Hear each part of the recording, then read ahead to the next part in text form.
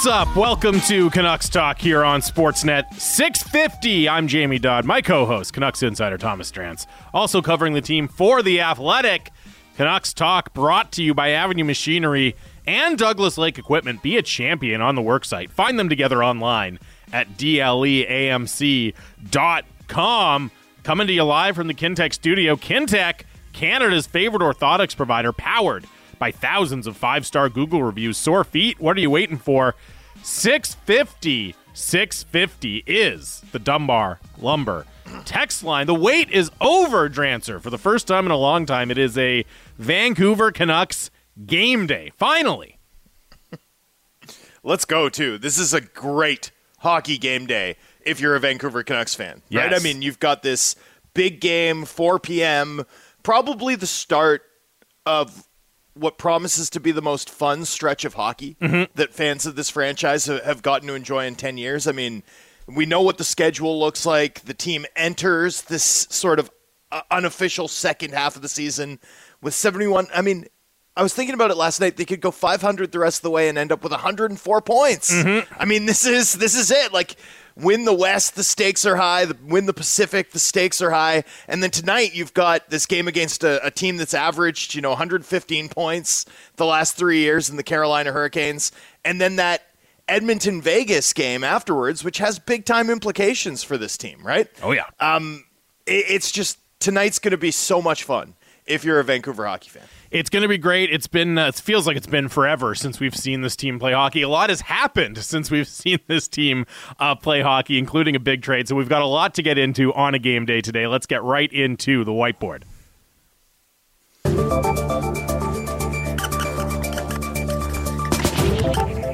All right now, fellas. Hey, let's focus up, huh?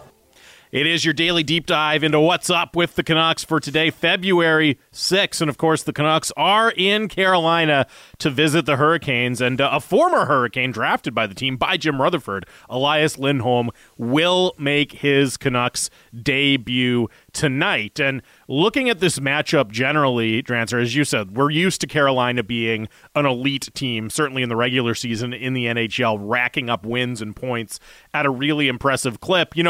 Earlier this season, and of course the Canucks beat the Hurricanes in Vancouver in December, that loss by Carolina, the win by Vancouver, dropped Carolina to 14-12-1. So really just a hair over 500. And, they were kind of scuffling a little bit. I think they had a players-only meeting after that loss to the Canucks. Since then, whatever they said in that meeting, since then it really worked. They've been one of the best teams in hockey, 750 points percentage since then, and I think starting to look a lot more like those familiar Carolina Hurricane teams we've gotten used to seeing the last few years here. Yeah, and that's always going to happen to them because of the way they control play, right? Which I'm really curious to see how this works tonight, or like how this shapes the matchup tonight, especially because the leverage of getting the first goal feels especially high. The Canucks have done a great job opening the scoring for the most part this season. It matters a lot against the Carolina Hurricanes because if you can get them in a spot where they're pushing, it's a lot more comfortable than trying to get the puck away from them as they stack up those heavy shifts and don't even have to be sort of stressed out to score, which can be their issue sometimes, especially against a team like we know what the Canucks can do in terms of finishing. So for me, the first goal actually matters tonight. I know that's an old hockey truism, but it's something that I'm really curious to see how that shapes the game script this evening. Yeah, no doubt about it. And another thing I'm watching, and again, Elias Lindholm making his debut, so there's going to be all eyes on him and how he's used, what kind of role he plays. Is there evident chemistry between him and Elias Pettersson? And we can get a little bit more into that. But from a kind of just team versus team point of view here as well, Carolina, two elite special teams units, right? Both the power play and the penalty kill, really, really strong. And as we look at the Canucks and we start to wonder, what's this team going to do between now and the playoffs? Obviously, the penalty kill still an area in need of improvement. Now, Lindholm should help there, and certainly the Canucks hope he will help there. And I think wondering what the final form or the best form they can find, at least, of the power play is going to be is an interesting question as well, because we've seen it be so hot. We know the talent is there. for it to be one of the best units in the league, but it's also been kind of hot and cool at different points this year. So the Lindholm debut is a big thing, but also specifically, his role on both special teams and in general, how the Canucks can perform against a really, really good special teams team tonight in Carolina, I think is going to be worth watching. For sure, especially with the new alignment for the Canucks 5-on-4, including JT Miller in the middle. That spot is typically called like the bumper spot, but really the player that's in the middle there can be a weapon. And I'm curious to see if it unleashes in any way some of the movement stuff, some of the move the puck around so as to create down low 2-on-1s. Like, I'm curious to see if Miller in that spot's able to freelance a bit. Yep. And sort of give us a different distillation of this kind of talk-it movement system that we've seen succeed and then also have some fits and starts over the course of the season. Well, I think he's going to have to. And I think Talkett will want him to, of course, right? But you don't want to... it could be fun. You don't want to fall more than anything into what I'm spotlighting. You don't want to fall into a power play configuration where JT Miller doesn't have a lot of opportunities to touch the puck, right? You've talked a lot about, just his incredible IQ in that scenario. We've all seen him, how effective he can be skating downhill, waiting for the goalie to just lean the wrong way and then picking his spot and scoring or dishing off. You don't want to take that away too much. You want to have different looks you can do, right? But when you have a guy who's as good with the puck on his stick on the power play as JT Miller is, you want to make sure you can get him in that role as much as possible. And that's why I do think we will see Lindholm get some time in the bumper. We will still see Brock Besser get some time in the bumper. Yep. They just seem like more natural, hey, we're going to get you the puck, you shoot, it fits. Not that JT Miller can't do that. It's just he can do a lot of other things on top of it. Yeah, well, that's what Talkett's wanted since day one, right, is the three guys with some movement, especially. And it does feel like they've gotten away from that at points as the power play is, come back down to earth in terms of what it's accomplished. It ran hot again, though. It's worth noting for the 3 weeks before the All-Star break, and now there's a new body in front of the net, so it'll be fascinating to see how that changes things. I just think Miller in the middle to me is going to be a really fascinating subplot to watch. I'm just so curious to see what it looks like, and if they can tap into something there. Yeah, and if it does, if putting him in that position kind of naturally leads to more movement because he does want to go get on the puck a little bit more. You know what I mean? Right. And I don't mean that in a bad sense, like he's going to be doing it irresponsibly. It's just, well, that's good because that's kind of what you want, and it forces movement from everyone else. So that's a little look at the Canucks and the Hurricanes tonight and the matchup out east, and we'll talk a little bit more about that with Corey Lavalette from the North State Journal at 12:30. Get some of his perspective on the Hurricane season and where the team stands right now. In terms of headlines, I did want to mention this.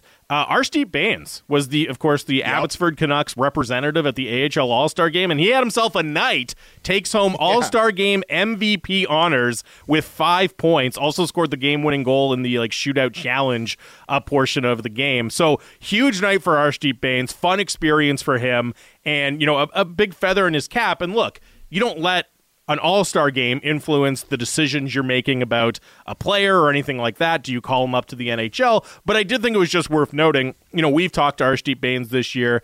It's been fun to kind of monitor his progress and see what he's doing. We talked to Jeremy Colleton last week, and hey, he's making real strides away from the puck. And you do kind of start wondering, is there going to be a point this season when Arshdeep Bains gets rewarded, gets that call up from the Canucks based on the incredible season he's having? Yeah, at the end of the day, it's just like you don't change your opinion or your evaluation, but when you've got a guy who's, from the point that he was signed as an undrafted free agent, had this kind of rise, and he goes and does something cool, has a special night on a big stage for him, it's just like another sign of progress, another bit of positive reinforcement. Right, that there's something here, and I think the organization believes that, right? Like, I think Bains and Podkolzin loom large in this club's imagination, both in terms of depth options for this season, potentially, although in Podkolzin's case, I know for sure there's no rush, right? And that's a point of emphasis. But beyond, right? And that's sort of where I think the idea that you're going to struggle to have as much depth as this team has without internal improvement from players like Bains and Podkolzin giving you options this summer. I know as this club straddles the here and now, the desire to seize this opportunity in front of the club, and that's obviously the primary focus. It's really beyond this season where I think Baines looms large in Canucks planning, and this is just another sort of quality check mark to get on the way. Yeah, it's just, again, it's look, we understand it's an all-star game, it's an exhibition environment, right? So you're not going to say, wow, like, you have to call him up after this, but it's just, as you said, a big night, a special night for a player who's taken these incredible strides, who, has a chance to really be a proof of concept kind of signing for this organization. I don't just mean in terms of, like, us giving them credit, but we've already seen them use Arshdeep Baines to, address the prospects at prospect development camp, talk about his experience. And as he continues to take these strides and develop like this, I mean, that's a huge example you can hold up to the other types of players coming into your organization and say, hey, look what he did, look at the work he put in, and now the opportunities that he's getting. And hey, maybe it's next year, maybe it is some point this season. I mean, look, Rick Tocchet's openly talking about there being jobs open in the top 6, so you never know. Don't rule it out, but cool night for Arshdeep Baines, and yeah, his NHL future is going to be very, very interesting to see when he does get that opportunity. Those are your headlines for today in the Whiteboard. To the broadsheet, and I did want to, there was lots of talk about Rick Tocchet's commentary about Ilya Mikheyev yesterday, of course, and I was listening to Dan and Sat yesterday on Canucks Central, and I thought Sat made some interesting points. No offense, Reach, but I thought Sat made some... I wasn't planning to say it like that, but I thought Sat made a good point, just kind of in the conversation of what will the Canucks do? Are they done? What kind of moves are we going to see? And Sat said, at this point, there's a kind of logic where it's easy to look at it and say, okay, we've already spent our assets to go get Lindholm, and that's going to make us more conservative.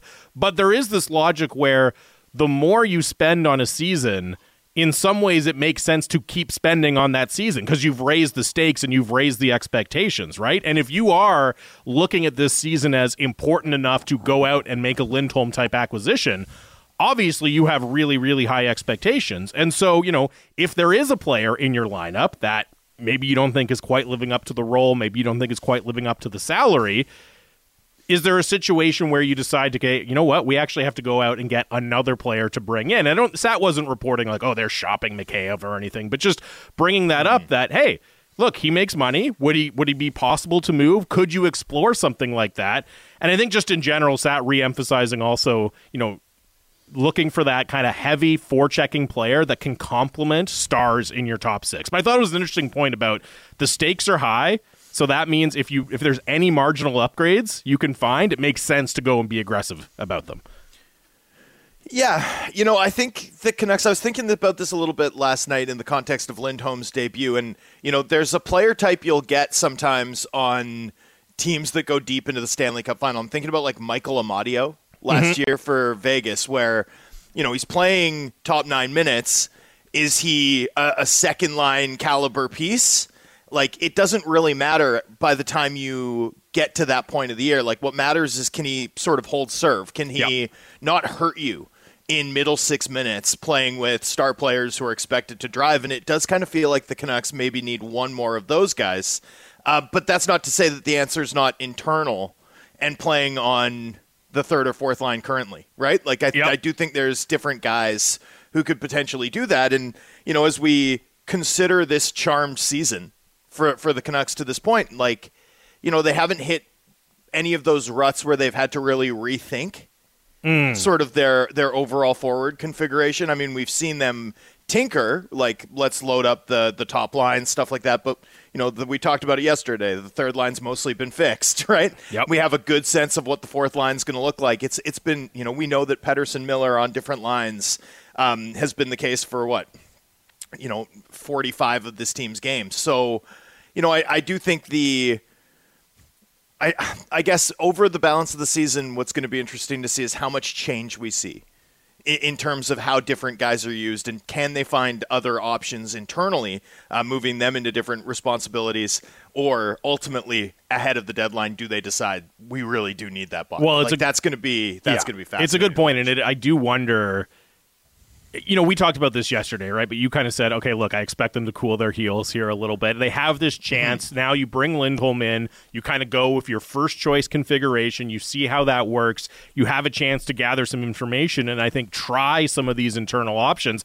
I do think we're getting pretty good insight into their vision of the top six, which is 2 star-level duos, right, in Miller and Besser and Pettersson and Lindholm, and then finding the really quality supporting pieces that, as you say, you might not scream like top 6 player when you just look at them on paper, but that have the skill set and can complement those types of star players really well, right? So, like, I don't think we're talking about, hey, can they go out and find a way to get Gensel too? I think we're talking about, can they go out and find a guy who checks those boxes, like a super-powered version of Phil DiGiuseppe, right? Who does all those things that Rick Tocchet really likes, that earned him a spot with Miller and Besser, but just has a little bit more upside and oomph as a player, right? I think that's what we're talking about. And so what I would expect to see is, okay, we're going to give the internal candidates some opportunities. I mean, we've talked about, obviously, Mikheyev's in there, Höglander, Garland, like Dakota Joshua, I think could be an option, right? We're talking about that heavy forechecking player.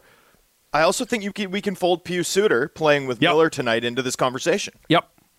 I think that's fair, right? So I think we're going to see those options tried, and there are internal options, but then at a certain point, how much value do you put on going out and finding an external option as well, right? Especially if you're able to do it without sacrificing too much off your roster, because then you're increasing, you're increasing what's already a strength, which is the forward depth of this team. Yeah.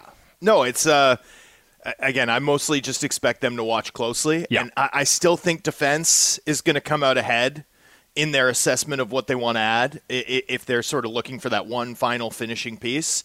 But, if there's a glue guy type forward that they think can give them an upgrade, especially if that player has size, I'm sure they'll be tempted. Yeah. And as you said, the Michael Amadio, that's a good comp, right? If nobody is like, it's not a sexy player. Nobody's like, oh, wow, we got Michael Amadio, but then he's just really, really effective, complements the star players really well. I think that would be a great fit, that type of player, in the Canucks top 6. Just doesn't get chased, right? Yeah. Like allows you to sort of allows your star players to hold serve. Yeah. Contributes to that environment in the playoffs.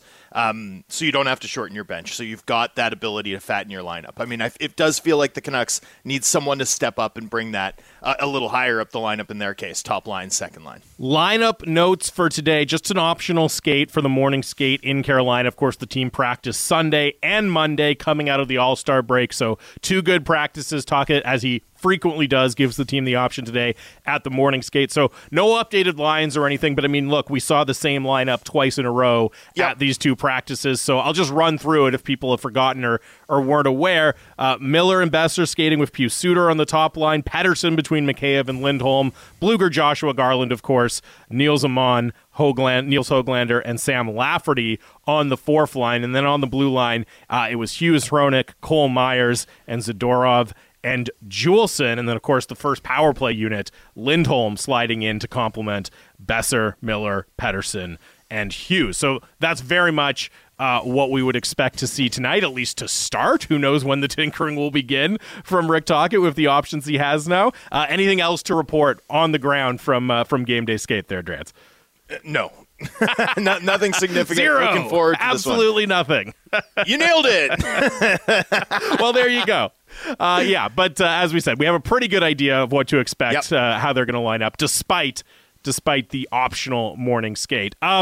Playoff forecast, I mean, look, not a lot to update here. The league's really just getting back going after the All-Star break here, so first big slate of games tonight. I mean, I do want to highlight, you mentioned it off the top of the show, obviously everyone's hyped for the Canucks to get back on the ice and Vancouver and the Hurricanes to play tonight, but in terms of out-of-town scoreboard watching, Vegas-Edmonton is a huge one for the Vancouver Canucks here because is this Edmonton streak going to end? Like, what are they going to do? They've been so on fire for so long now, even going back beyond the 16-game winning streak. And I think we're really kind of waiting to see, is there going to be an actual race between Edmonton and the Canucks for the Pacific Division crown, right? And then there's also, where Vegas finishes comes into play with this game tonight as well.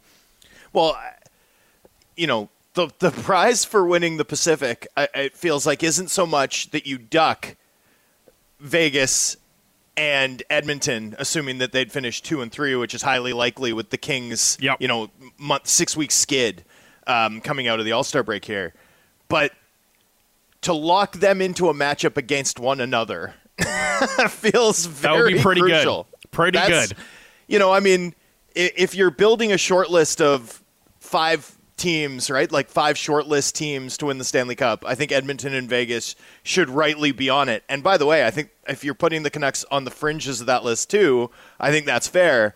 But the point is in this division, right, the ability of one of those teams, and most likely it's Vancouver or Edmonton, to lock the other two into a head-to-head, that feels impactful this year. Yes, I would say so. And, looking at Dom's playoff forecast, so basically, I'll round up a little bit here, but basically both teams have about a 70% chance of finishing either second or third. You know what I mean? So right. maybe Oilers second, Golden Knights third, or less likely the other way. But so those pretty high odds of that being your 2-3 matchup in the Pacific. And if you're rooting for that, and I think you're absolutely right from a Canucks fan perspective, that's the thing to root for. Yeah. That means you're cheering for the Golden Knights tonight, right? Like, you want to keep that a dogfight. You want to bring Edmonton back away from the Canucks. You want Vegas to go out and get that regulation win and just increase the odds of those two teams clashing in the first round.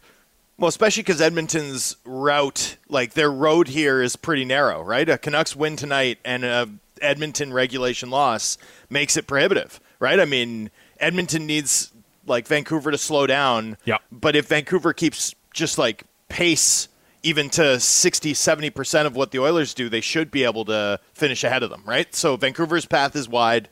Edmonton's is narrow. Tonight's going to loom large there. And what a great night of hockey to welcome it back from the All-Star break. But yeah, since December 13th, now Edmonton lost 3 games in this stretch before going on their 16-game win streak, but still, they've played 19 games. Edmonton has 32 points. The Canucks have 32 points in 20 games. So basically 0 points, or like 1 point if you want to do it on points percentage, that Edmonton has made up in almost 2 months.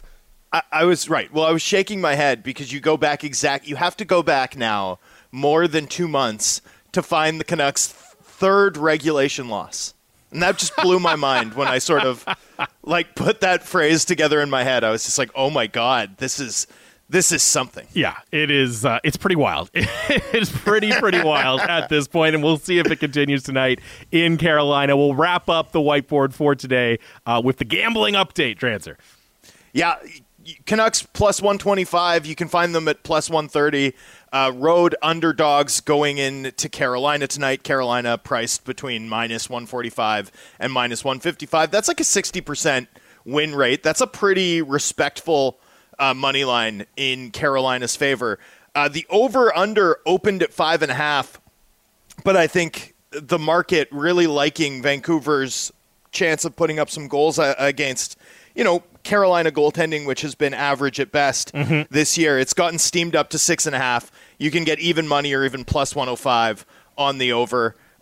You'll get less steam, minus 125 or so, on the under 6.5 going into tonight's game. Now, I have seen some people kind of questioning, is there some disrespect from the odds makers to the Canucks going into this game? And I mean, look, you're still on the road playing a team that's been like the 4th best team in hockey over the last couple of months here. Now, the Canucks have been like the 2nd best team in hockey over the last couple of months, so I can see it from that perspective. But look, you break this down as kind of a road meeting against a team that's roughly your equal, if not viewed as a little superior. I don't think this is a big sign of disrespect. I think maybe you look at it more as a sign of confidence in the Carolina Hurricanes rebound. But that is... I think Carolina has the 5th best odds to win the Stanley Cup, right? Yeah. Only Florida, Boston, Edmonton, Colorado have shorter odds in terms of a consensus look at the books. The Canucks are 9th or 10th. Now, should the Canucks be ahead of like the Maple Leafs and the Stars? I'd say, yeah, that makes sense to me. So if you want to say, hey, Vegas is still sleeping on the Canucks a little bit, I think that's fair. But I think this one in particular is more reflective of the respect that the market has in the quality of this Hurricanes team.